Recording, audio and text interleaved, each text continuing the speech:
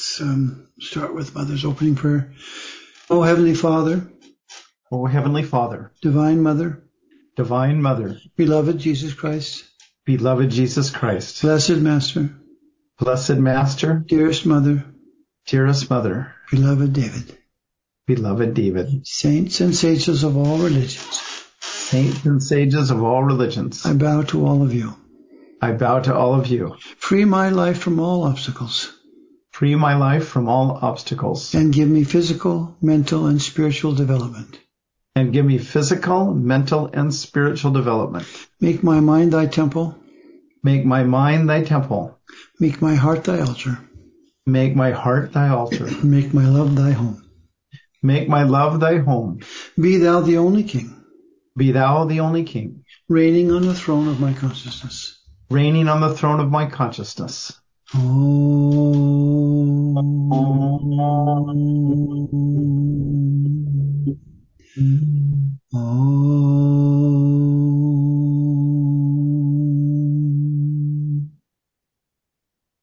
Peace, Peace, bliss. Amen. Amen.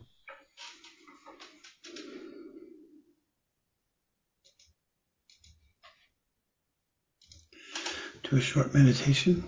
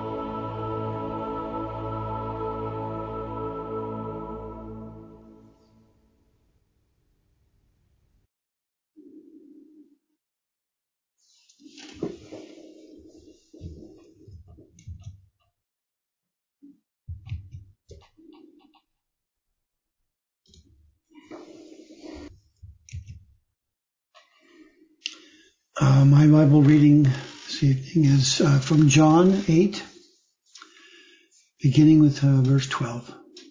Then spake Jesus again unto them, saying, I am the light of the world. He that followeth me shall not walk in darkness, but shall have the light of life. The Pharisees therefore said unto him, Thou bearest record of thyself. Thy record is not true. Jesus answered and said unto them, Though I bear record of myself, yet my record is true, for I know whence I came and whither I go. But ye cannot tell whence I come and whither I go. Ye judge after the flesh, I judge no man.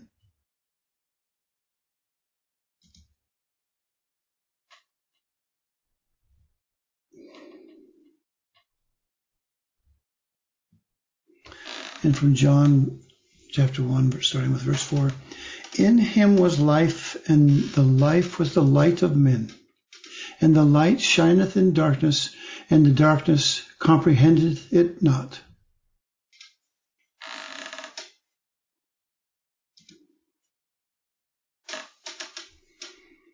And from Isaiah chapter 42, verse 16, And I will bring the blind by a way that they knew not. I will lead them in paths that they have not known. I will make darkness light before them, and crooked things straight. These things will I do unto them, and not forsake them.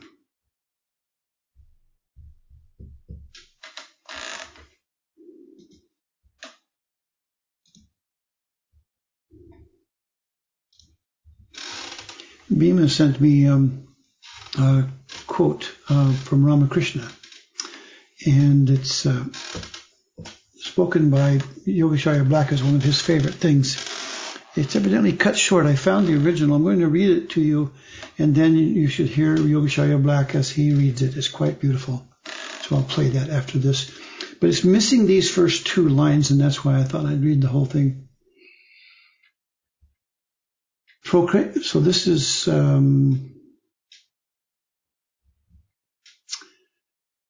a song being sung. I don't know the details. It comes from, of course, Gospel of Sri Ramakrishna. It's a song being sung for Ramakrishna. Proclaim the glory of God's name as long as life remains in you. The dazzling splendor of his radiance hoods the universe. Like nectar streams his boundless love, filling the hearts of men with joy. The very thought of his compassion sends a thrill through every limb. How can one fittingly describe him? Through his abounding grace, the bitter sorrows of this life are forgotten instantly. On every side, on land below, in sky above, beneath the seas, in every region of this earth, men seek him tirelessly. And as they seek him, never ask, where is his limit? Where his end? True wisdom's dwelling place is he, the elixir of eternal life, the sleepless, ever wakeful eye, the pure and stainless one. The vision of his face removes all trace of sorrow from our hearts. Now listen to Yogacharya Black. Like nectar streams its boundless love, filling the hearts of men with joy. The very thought of his compassion sends a thrill through every limb. How can one fittingly describe him? Through his abounding grace, the bitter sorrows of this life are all forgotten instantly. On every side, on land below and sky above, beneath the seas, in every region of this earth, men seek him tirelessly. And as they seek him, ever ask, where is his limit? Where is his end? Pure wisdom's dwelling place is he, the elixir of eternal life, the sleepless, ever wakeful eye, the pure and stainless one. The vision of his face removes all trace of sorrow from our hearts.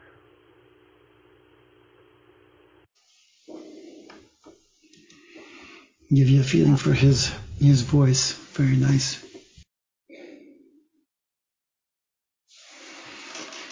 So somewhere in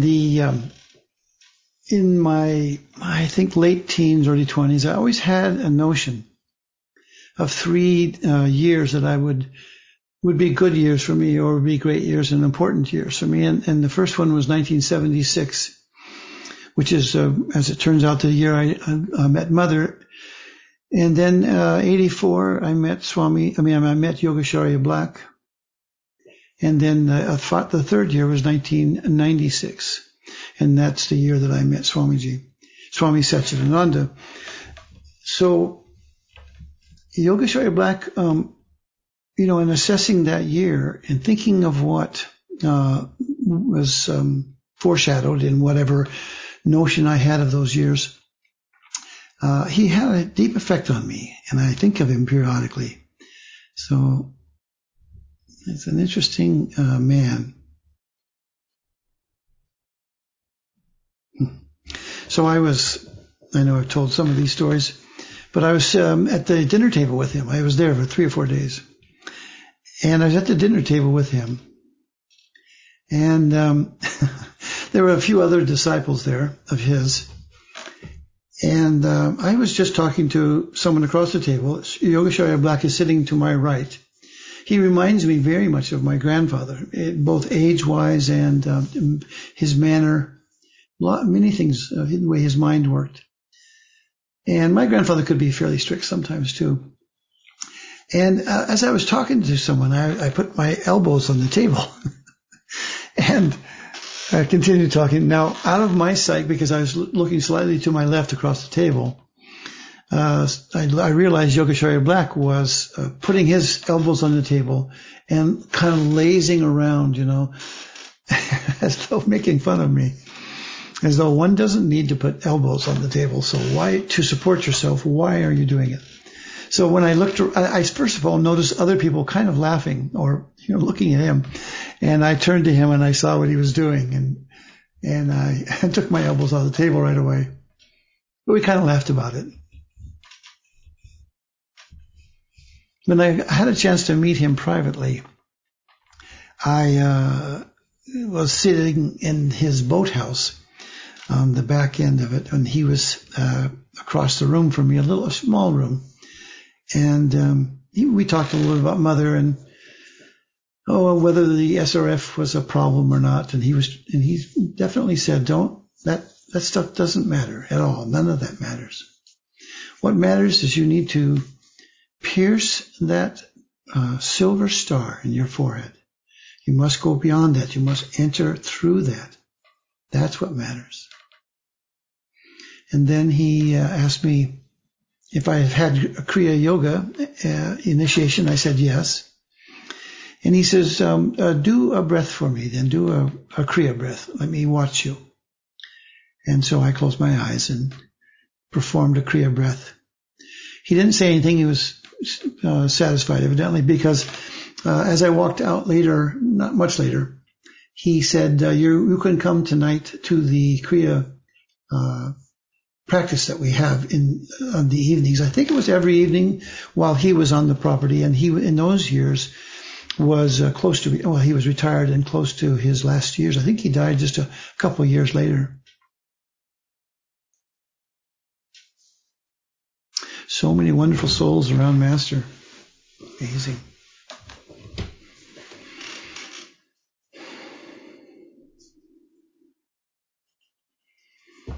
I keep going back to this theme of light because,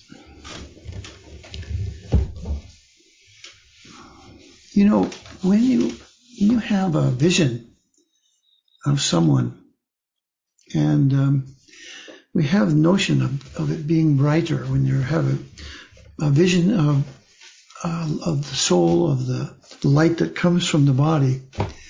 It is not just visible light.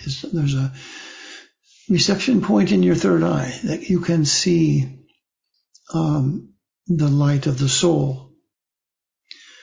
And when we are encased in this body, we lose that. And that's what I was reading from the Bible, is how people walk in darkness. And we are still given eyes to see, and light is furnished here, but it's not the same light. It's quite different.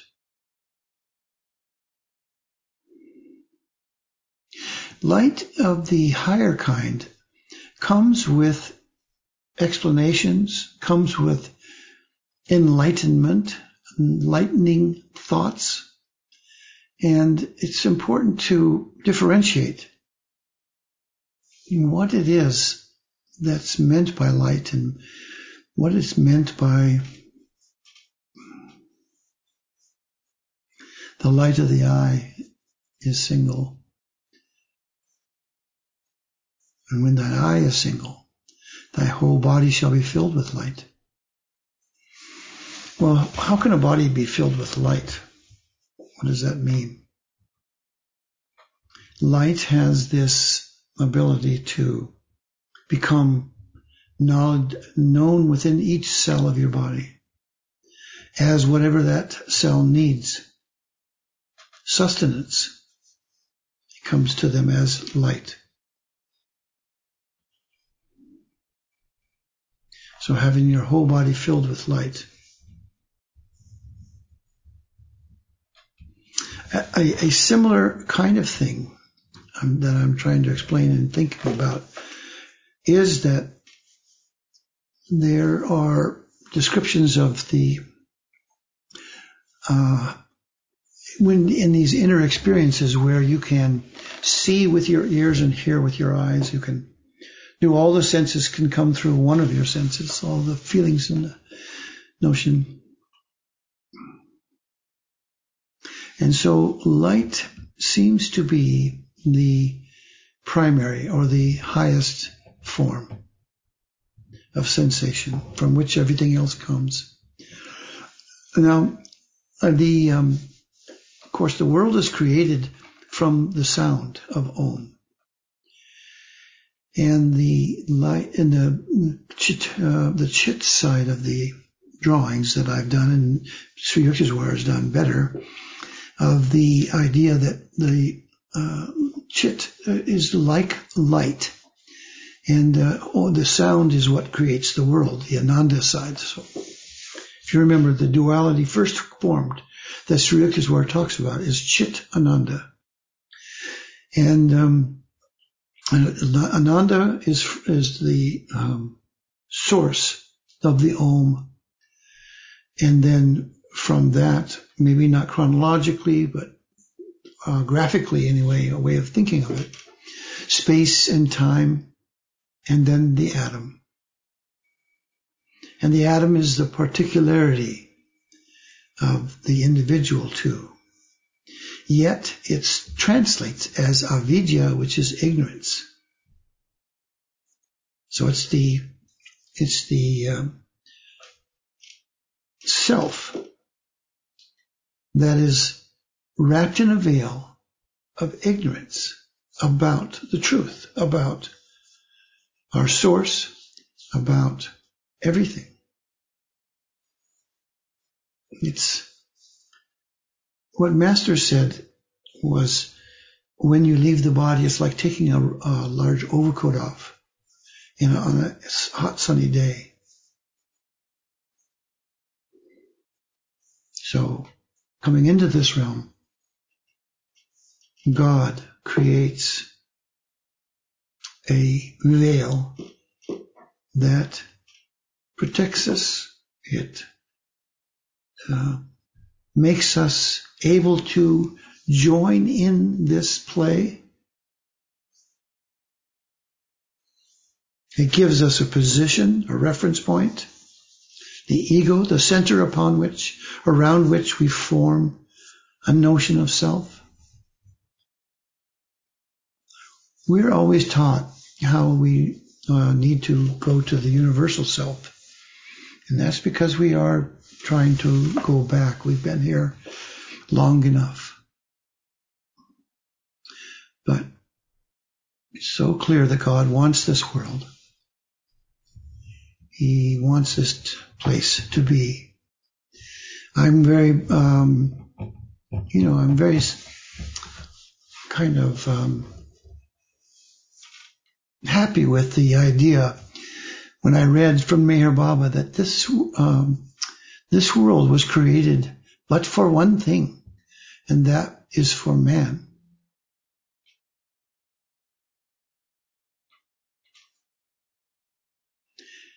that is for the evolution, the creation, the opportunity that man has here. Now that's an astonishing thing. Because we have this idea that this is just a random bunch of molecules spinning around with no purpose in this modern day. A few hundred years ago, no one would think that. That's all crazy talk. But we have to accept the scientific teachings around this notion that there seems to be no purpose, and that there are laws of gravity and laws of physics that were set in place and set in motion, and that we have to live according to these. So we accept the modern idea, but we give up a lot.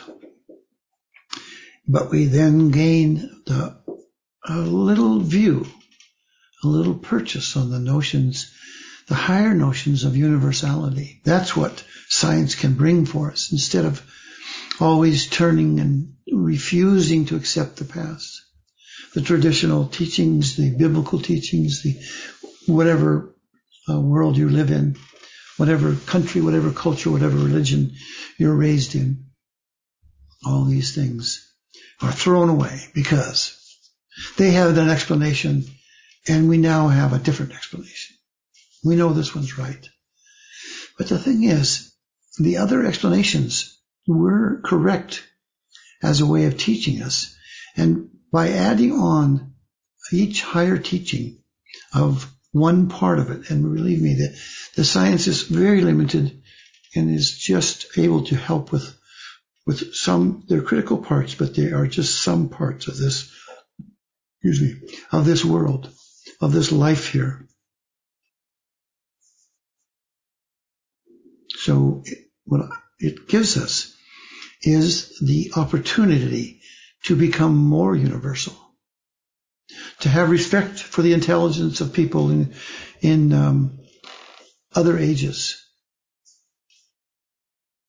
that people would spend time on the inner path then. We see history through so many wars and strife, etc.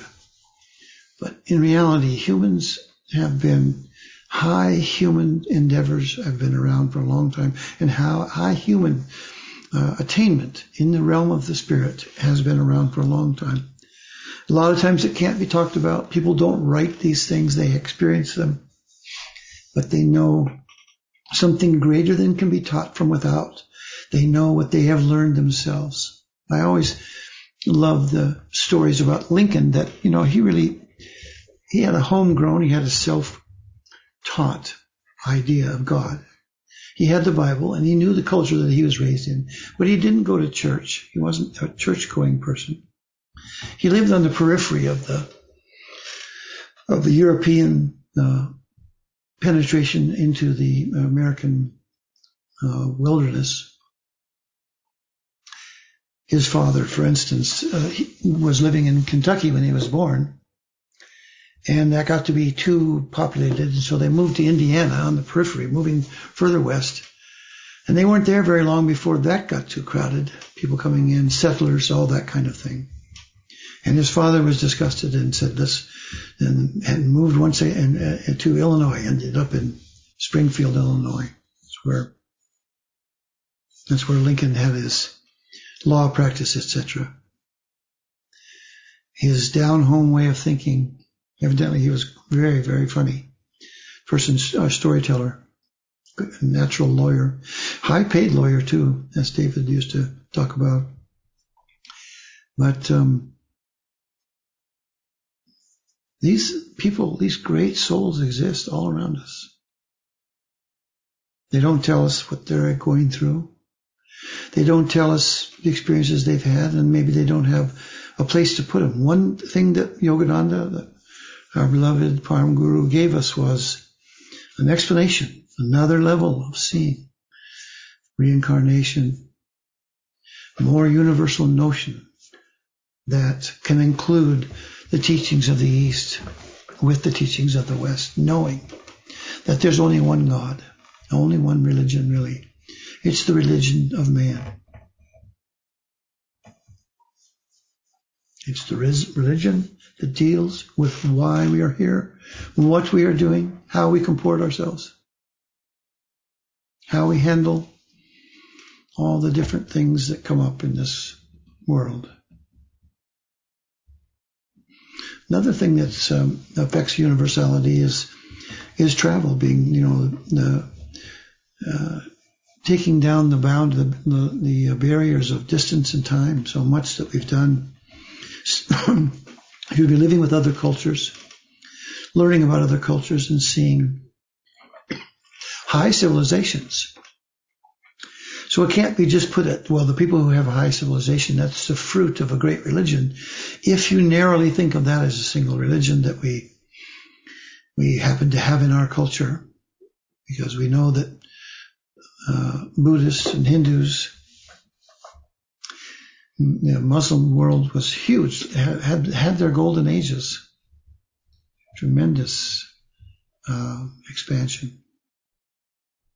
Each time thinking that they're the greatest.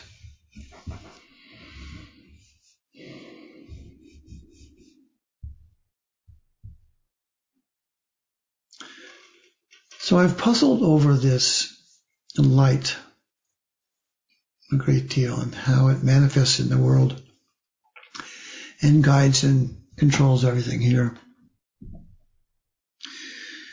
And I think I told you all that Swami Satchidananda told me that when we went down to the local Ram temple that we had to take our shirts off. I've explained all that. And I know I've talked about both of these things before, both sides. One being that which receives the energy from spiritual sources, and that which projects from the body and where. And for men, they receive through the heart. And they emit through the third eye. And for the women, it's the opposite. They receive through the third eye and emit through the heart center.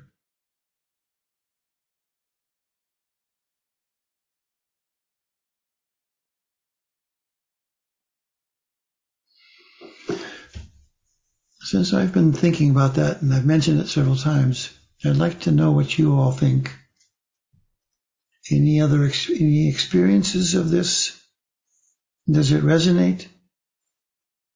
Well, I just had a question about it.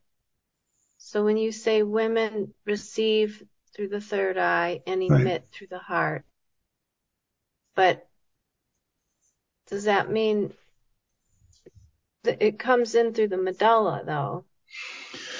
True. Good point. But this is light coming from others. This is interaction with the world. You're right. Okay. You're right. I missed that part. Well, no, you're right to ask that question because I didn't talk about it that way. What sustains yourself, your body, is coming from the medulla for sure, of course. Okay. But the puzzling part is how people experience light with great spiritual advancement, with great spiritual experiences. And those things are seen outside yourself. They're seen, you open your eyes and you can see it. But what happens with it is the eyes themselves are taking a picture, and they know physically, they see, apprehend that which is without. They see it. They got an image of it. But what dominates is coming from the third eye. So that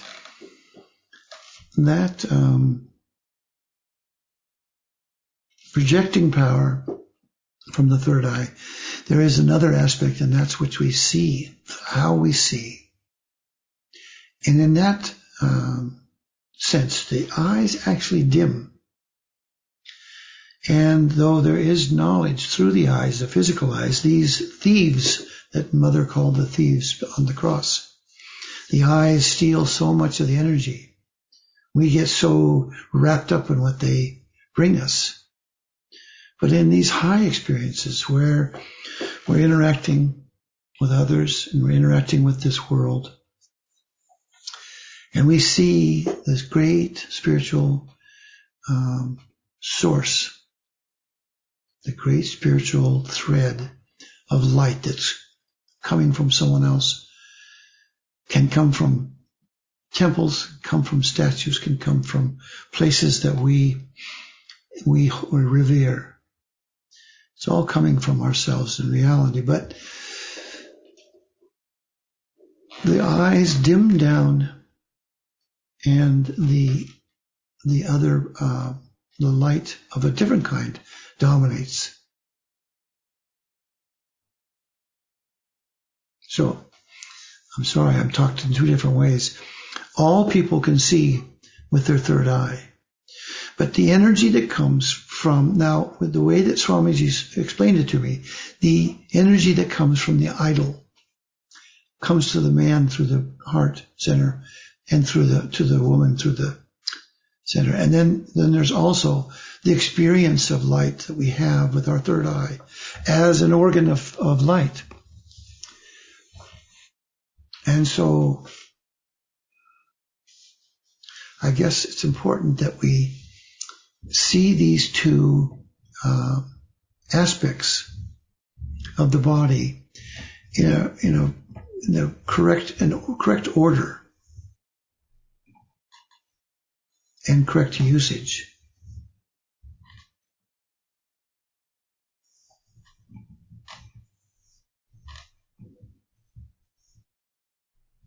One thing that's coming to me, Larry, and I don't know if it seems like this is connected, but David would talk about if you're having difficulty functioning in the world because of spiritual experiences, to move.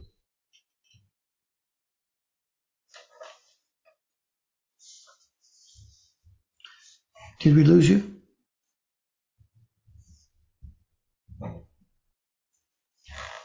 Jill? We lost you, Jill.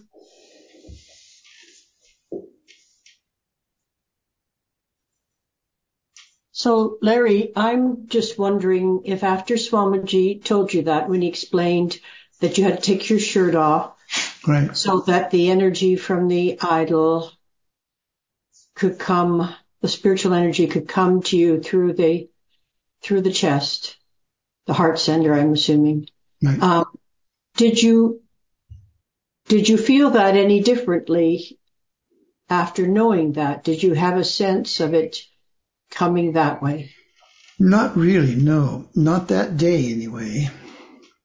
But I think I told you about being at Dakshineswar a year or two later and having that experience, where it's locked in my mind that as I passed in front of the idol, the Kali idol at the Kali temple there, it was like being pierced with a knife or a blade, or some very, it's like, and it had an element of being hit. It was such a very sharp, intense poke that it was undeniable. I mean, it was right as I got directly in front of it. And I was walking and I turned and then I continued walking and the experience happened. So it was then that I wasn't expecting that because of what Swamiji said. But Swamiji, having said that, he explained that experience I had. It just kind of blew my mind. Do you know, a properly functioning temple? We have a book that we got from the ashram years ago. We probably should republish it or try to have more publications made of it. It's called The Temple Culture.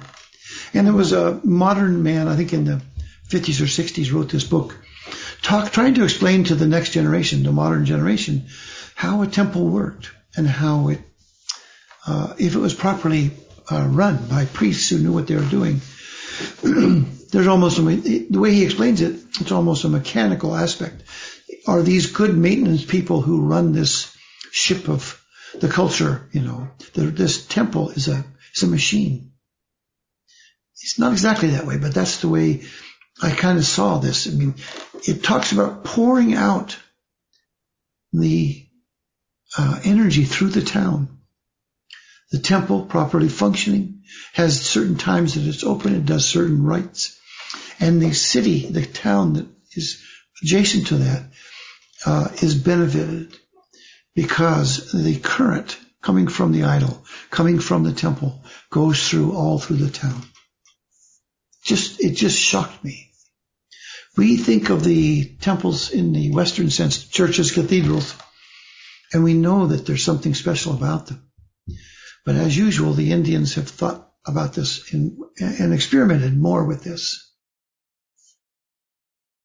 One thing that happened in the Kali Yuga, Jesus, I think, and Buddha just told us things that will get us through and things that we can understand and practice, not getting too much into the higher teachings that come from other yugas. That people aren't ready for it, they don't understand it, but they do need to have a teaching about God. And so the teachings of that era reflect that.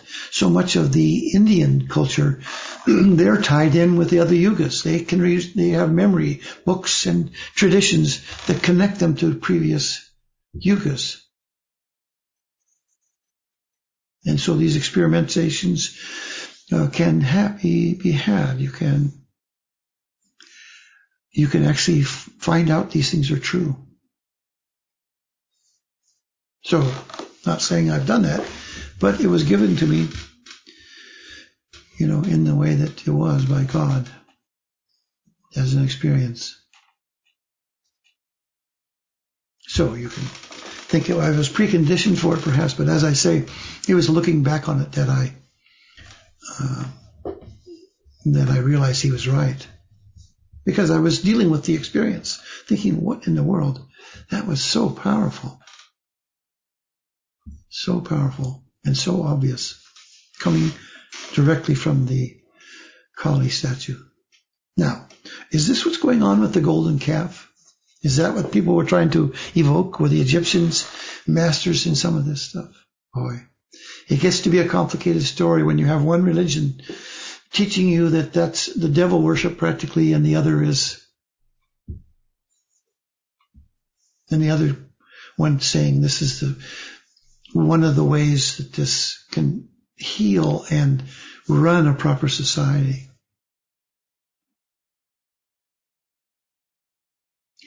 We do have a clear notion, don't we, with churches and cathedrals, that if they're run by good and decent people, that something great happens. People walk out uplifted.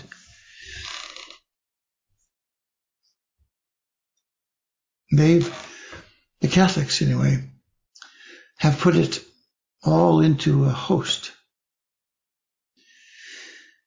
And the difference between them and the Protestants is the Protestants go through the ritual of it, but they don't see it as being, the word is transubstantiation, that within the host itself is the body of Christ, is Christ himself. And he should be, that wafer of bread should be revered as though Christ. Now we all know that it is the idea that you are imbibing the high teachings, the presence of God that already exists in us. But there's more to it, isn't there, I think? So much is hidden in the Christian world. This is why Master came to the West, to teach the original Christianity. That's quite a statement, It's quite a thing to say to the Western people. But he was right. He is right. There's much more here. So much has been lost. Much of the modern world was caused by this. Of course, it's coming out of the Kali Yuga that Martin Luther, railed against the excesses of the priesthood and the bishops and the Pope. Of course, he was right. Absolutely right. But do you throw the baby out when you do this? When you say you're wrong on this item, that means you're wrong on everything you tell me. Now, of course, they accept Jesus. They didn't give that up. But some of the higher teachings might have gotten lost. These are mysteries. But it teaches us respect for tradition, for that which can be taught to us from other times and other generations.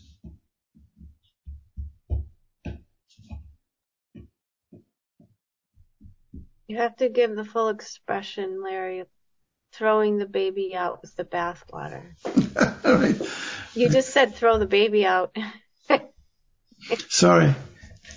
Well, we get I don't know if everybody knows that. My mother used that all the time. Everyone knows it, but you're right that to be complete, I shouldn't leave things hanging. I remember Al used to say, throw the baby and the bathwater out. No, I just thought that too, Kate. He said the Protestants threw the baby.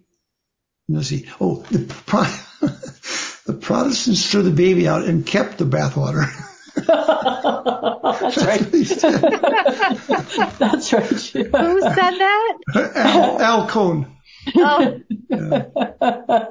That's right. Kept the bathwater. Sorry. With the bathwater, of course, is the expression. It's the kept the bathwater. All right. But you're right, Michelle. We tend to use short forms of things that are well known amongst people, but I didn't complete the thought there. There's a book that describes what happens during the Catholic Mass, observing what occurs on the astral and causal planes. Very good. That's the way to think of it. I see. Do you know what the teaching is? Well, it's called The Science of the Sacraments by Leadbeater. He's a world-renowned clairvoyant, and he has higher praise for some aspects of the Catholic Church than Catholics could conceive of. Plus, he troubleshoots some of the errors that have crept in over the years. Yeah, very good. Very interesting.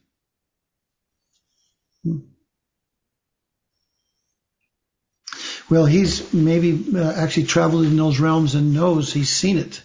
So this is what I'm just suspecting, of course. Hey, Bob, who is the author on that? Charles Leadbeater. So that's a theosophical teaching. Yeah, is it Leadbeater, Bob? Like the theosophical person? Yeah, he's a theosophical. Yeah. Okay.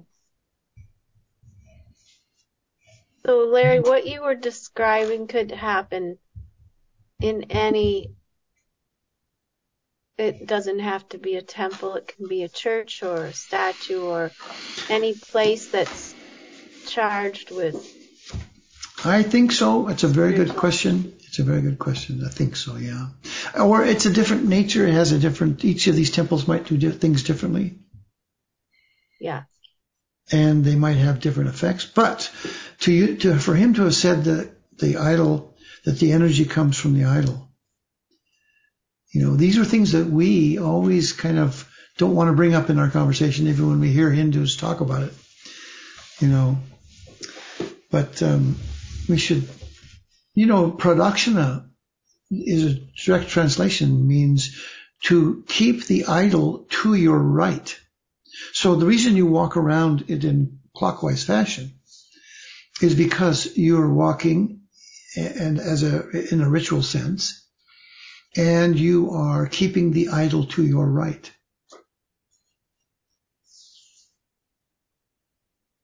So they talk about idols. Master talks about idols. In the autobiography, he talks about how it wasn't his brother-in-law was so deeply affected by that one. And there have been experiences where people see the idol step down from their throne and interact. Larry, what's the significance of keeping the idol on your right? Good question. Right and left seem to be important to the ancients, The left hand was always seen as sinistre, it's sinister. Comes from that. It means left. Yeah, let's face it, we can all feel these things in our body. We can feel people sit at your right. You know, the person that you are honoring, you seat at, if you're the Pope, you sit someone at your right, and you will sit at the right hand of God. What does that all mean? So the two thieves must play a role of that sort too. One is good and bad. And Mother had those two angels on her shoulders with the giving her bad advice and good advice. Now these, you know, we can make fun of these things, and we really should, because people, in the sense that people misunderstand them. But we can see them. We can look at these things and see if there's some of these things aren't true. And God will give us an experience if He wants to teach us something. It seems as though He's taking things apart from us. He's pulling things away from this and trying to get us more universal and more, you know, it's almost like a dabbling effect that the modern person lives with, dabbling all kinds of things and not digging deep research into the path that they've chosen. Well, and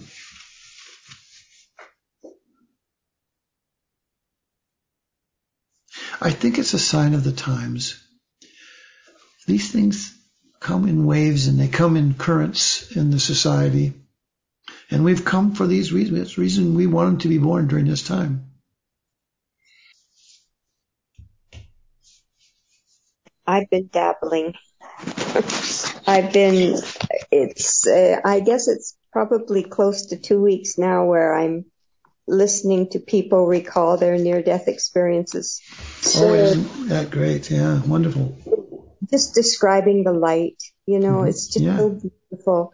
All the different ways that people describe God as light. It's so true. My mom's experience when she was having my sister, her fifth child, leaving the body, it was a golden light she was going towards. She didn't want anything to do with going back to the body. So yeah, it's all light and bright and so beckoning. So, wow. I don't know if you guys have seen the movie Vanilla Sky with Tom Cruise, but in that, it's worth watching to the end, because I'll just not give it all away, but it's there's some crude parts to it, so it's not for everybody.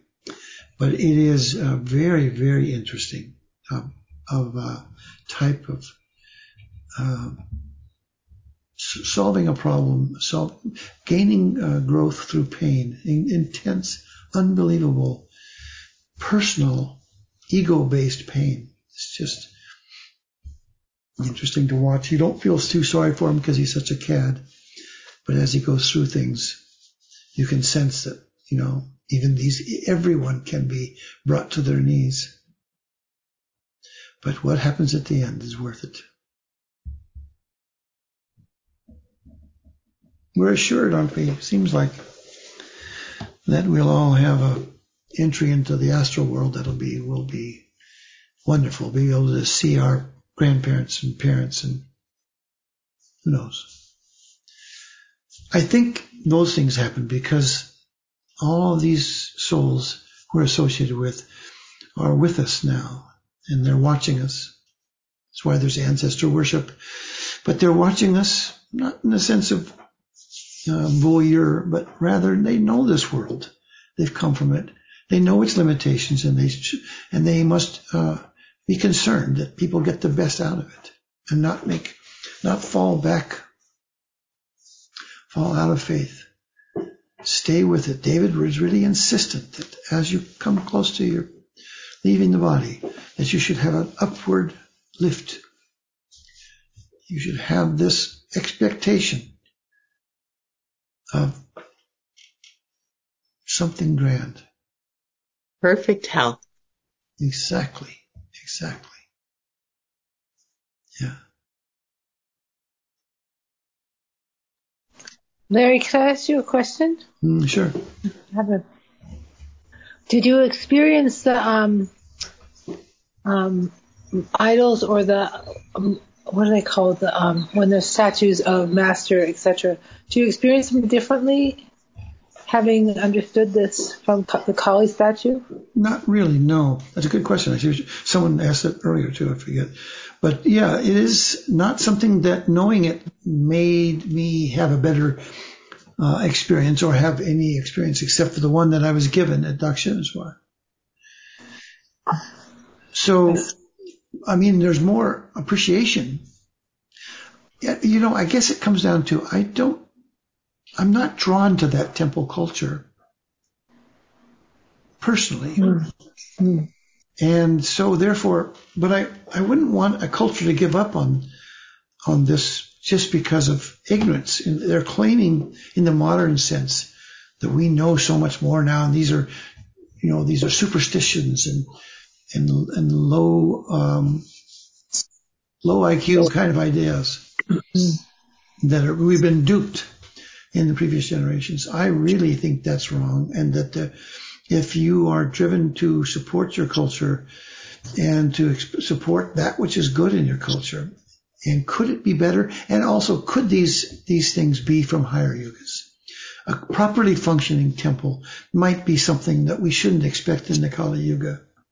So we could have all the benefits that we can do, and we can do all the practices, and we can learn. But will we be able to pull it into shape to actually make it function that way?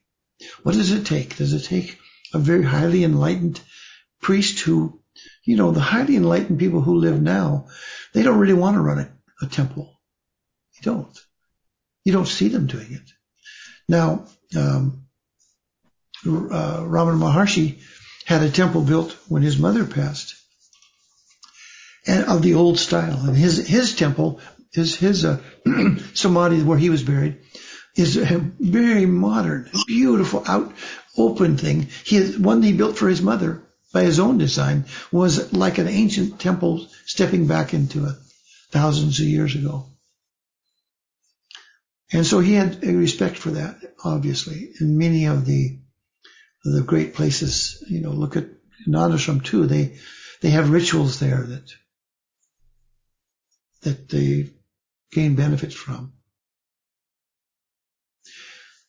We live in such a different time, and then also we are being taught by a different a different class, a different type of teachers.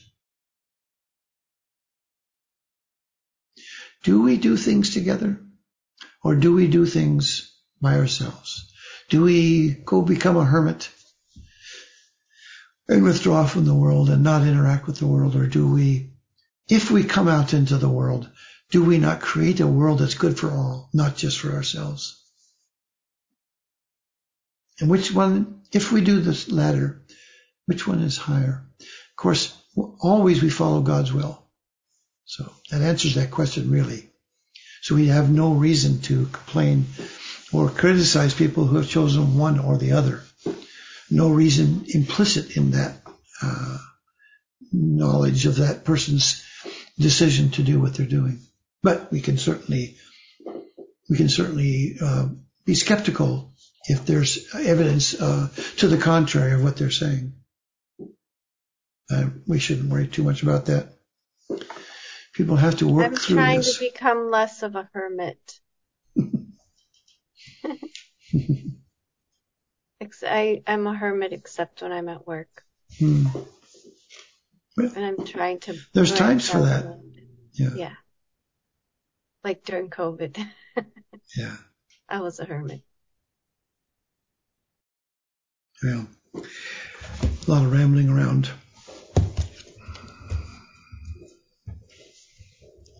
It was perfect, Larry. You were doing pradakshina around the subjects, Larry. They've been on my mind a lot lately. And I don't know why. So it seems to help to talk about it. We're all interacting with each other inwardly. all the time throughout the day. So.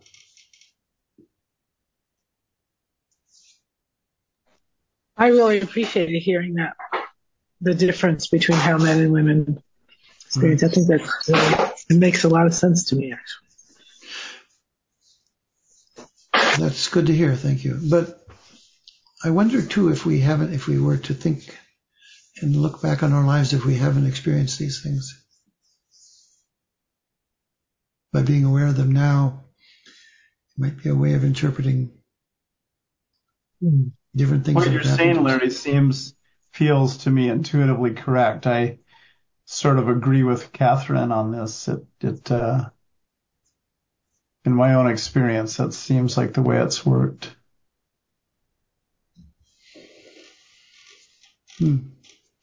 Yeah, I would say so as well. I just assumed that everybody had that reception through the ajna. I didn't realize that men were perhaps receiving it through the heart center. Yeah, that's a great point, because we really do see the third eye as a being like an eye that we can perceive in a sixth sense notion of how the world is working. But that's all out in the world. It's how we interact with the world, and it has a psychic aspect to it. So, but it's confusing when you get around spiritual subjects and you talk about the body interacting with the body. Mother teaches us it comes in, Master teaches us it comes in the medulla. The energy that sustains the body and furnishes the light by which these two eyes see, Mother says. So that's all the working of the body itself. One of the things that we're doing here is we're learning about this world that God has created to discover himself. And that's a different interaction than the normal energy coming into the body, making the body function. The body's functioning in order to have experiences in this world. Seems like that's the only explanation. It makes sense. That's what God intended all around. He wants this. He knows that we want it. He gave us that desire. And the interaction in the world is psychic, which is more on the mundane level, and spiritual communion, intuition of other people, not intuition of what's going on inside yourself and what your future is going to be and all of that. All of that has to do with interacting in this world. So there is keeping the body alive, and the body has a function, has a purpose for the soul. But you're also saying that the psychic piece about intuition is also of the body. Is that what I understood you to say? It's of keeping the body. There's a certain energetic exchange that's to understand how we can interact and understand each other. It's also on that level. And then there's another level that is that? Yeah, I see the psychic as being associated with this physical world and having to do with our nervous system. But the nervous system is also in the astral world. And so we can jump outside the physical world to know things. And there is psychic aspect. There's, as usual with the mind, there's two levels. There's the level of functioning, information coming in, data. And then there's the spiritual level, the higher mind, the buddhi, interacting with discrimination of the world and apprehension of the world. So intuition is not psychic necessarily. The psychic realm has to do with, well, it truly is another sense of the body. It's placed in the body, the ability to interact with the actual thoughts and things of people that people are having in the physical realm. Mother said there's several layers there's a layer right above us called the universal ash, that all things in this realm end up in. As they are created in this realm, they end up in the universal ash. It's also there's the Akashic records. It's associated with that. knowledge of all things past. And so we can access these things, and it's all spiritual in some sense anyway. There's nothing but spiritual energy, spiritual things. The physical body is a spiritual creation. But there are levels, and intuition is always seen as the higher one. Now, this is still in man's position, not the divine.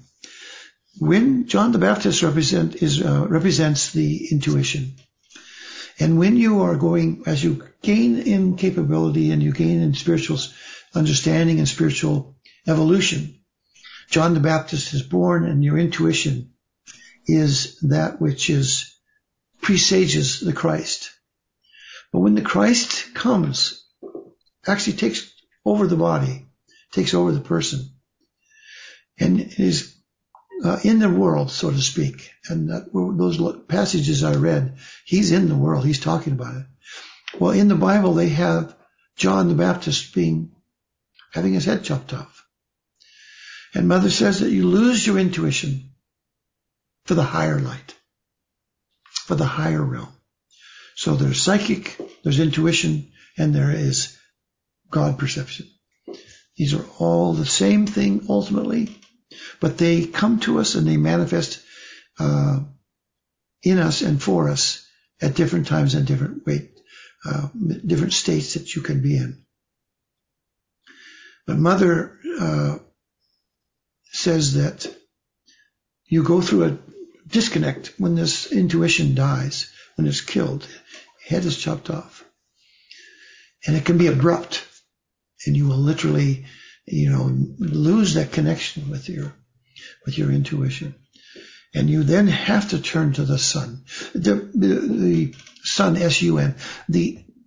Christ is the Son of the body, the third eye point, all those things. And it's funny to think of the solar plexus, the word solar, is the moon in Mother's teachings. And in, by the way, most of these things, she's well versed and in an agreement a lot of the unity and Theosophical Society stuff. But she's trying to show us how the Bible tells a similar story with the tools, with the characters that are there too. But then we need to learn to turn to the Christ once this occurs.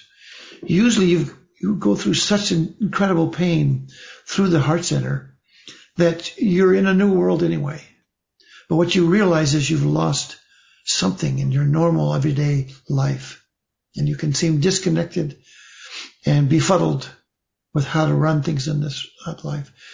But you hold on to the pulsar, you hold on to God, you hold on to the Christ that has come through the fourth center, through the Christ center, through the heart center, in the first crucifixion, and you enter a new plane.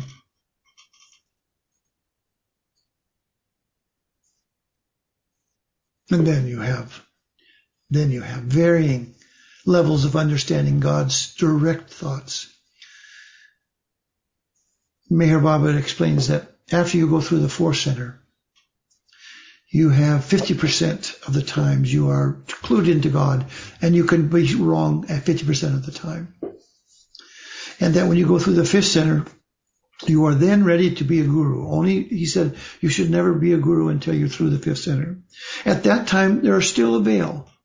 And there you have 75% of the time. He always gets into these numbers, but he's trying to teach this. So he says 75% of the time, when you get through the fifth center, you apprehend God accurately enough that you can be safe and feel confident of the person giving advice or the person teaching, the guru, that they are right in giving, especially giving specific advice and or predicting things, those kinds of things. And then once you go through the sixth center, then you have, as Mother always called it, a direct pipeline to God. No need for anything, any intercessory aspect.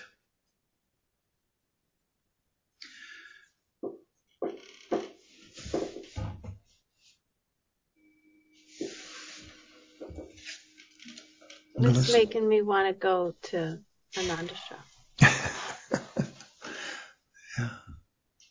I don't blame you. I was trying to go back in my memory and see, like when we went to Guru Vanam, I was very uplifted, and I was trying to remember, okay, was that coming in through my third eye? Or, but I think it was. It's just a feeling of being very uplifted. And I think it comes from that. It's a good thing to experiment with, isn't it? It's a good thing to think about, for sure. And I bet that there are many times that this actually comes to you in those forms. You receive it from other people, this exchange of energy. It's like lightning, too. When so many people, like the majority of people in the West, have no experience of this. Or they do and they don't know, they can't sort it all out. They can't filter out that which fits. They have no pattern or no, paradigm or theoretical background or intellectual understanding. Yeah. This is why the intellect has a role. It's very powerful because it can help bridge gaps. It is often, thought that it can do everything, and so people hang too much on it. But it is a tremendous tool. As far as teaching, nothing can beat it. Today, a lady passed, and I went into the room after that, but before they had come to take her. Mm-hmm. And it's just such a beautiful feeling. Oh, interesting. And she was, even for the last several days, she just so peaceful and such an expanded feeling in that room. Nice way to go. Yeah. She's a devout Christian. Well, it can give so much peace having a religious understanding, because you look beyond the physical. It forces you to, and have expectation that you're going to meet the Lord. It's a wonderful, wonderful practice. As you state it, as you describe it, it makes perfect sense. No reason she wouldn't be peaceful if she really, really understood the high teachings there. Not get caught up in this world too much. Well, it's getting late. Let's say our closing prayer. Oh, Heavenly Father. Oh, Heavenly Father. Divine Mother. I feel the wonder and the beauty. I feel the wonder and the beauty of thy glorious presence. Of thy glorious presence. In every part of my being. In every part of my being. My heart is bursting with my love for thee. My heart is bursting with my love for thee. I kneel in adoration at thy feet. I kneel in adoration at thy feet. And surrender myself to thee. And surrender myself to thee. I feel the power of thy perfection. I feel the power of thy perfection. Surging in every cell of my body. Surging in every cell of my body. My mind and my intelligence. My mind and my intelligence are radiant with thy healing light. Are radiant with thy healing light. My soul is filled with the ecstasy and bliss. My soul is filled with the ecstasy and bliss of my communion with thee. Of my communion with thee. I and my Father are one. I and my Father are one. Blessed Spirit, I am He. Blessed Spirit, I am He. Oh.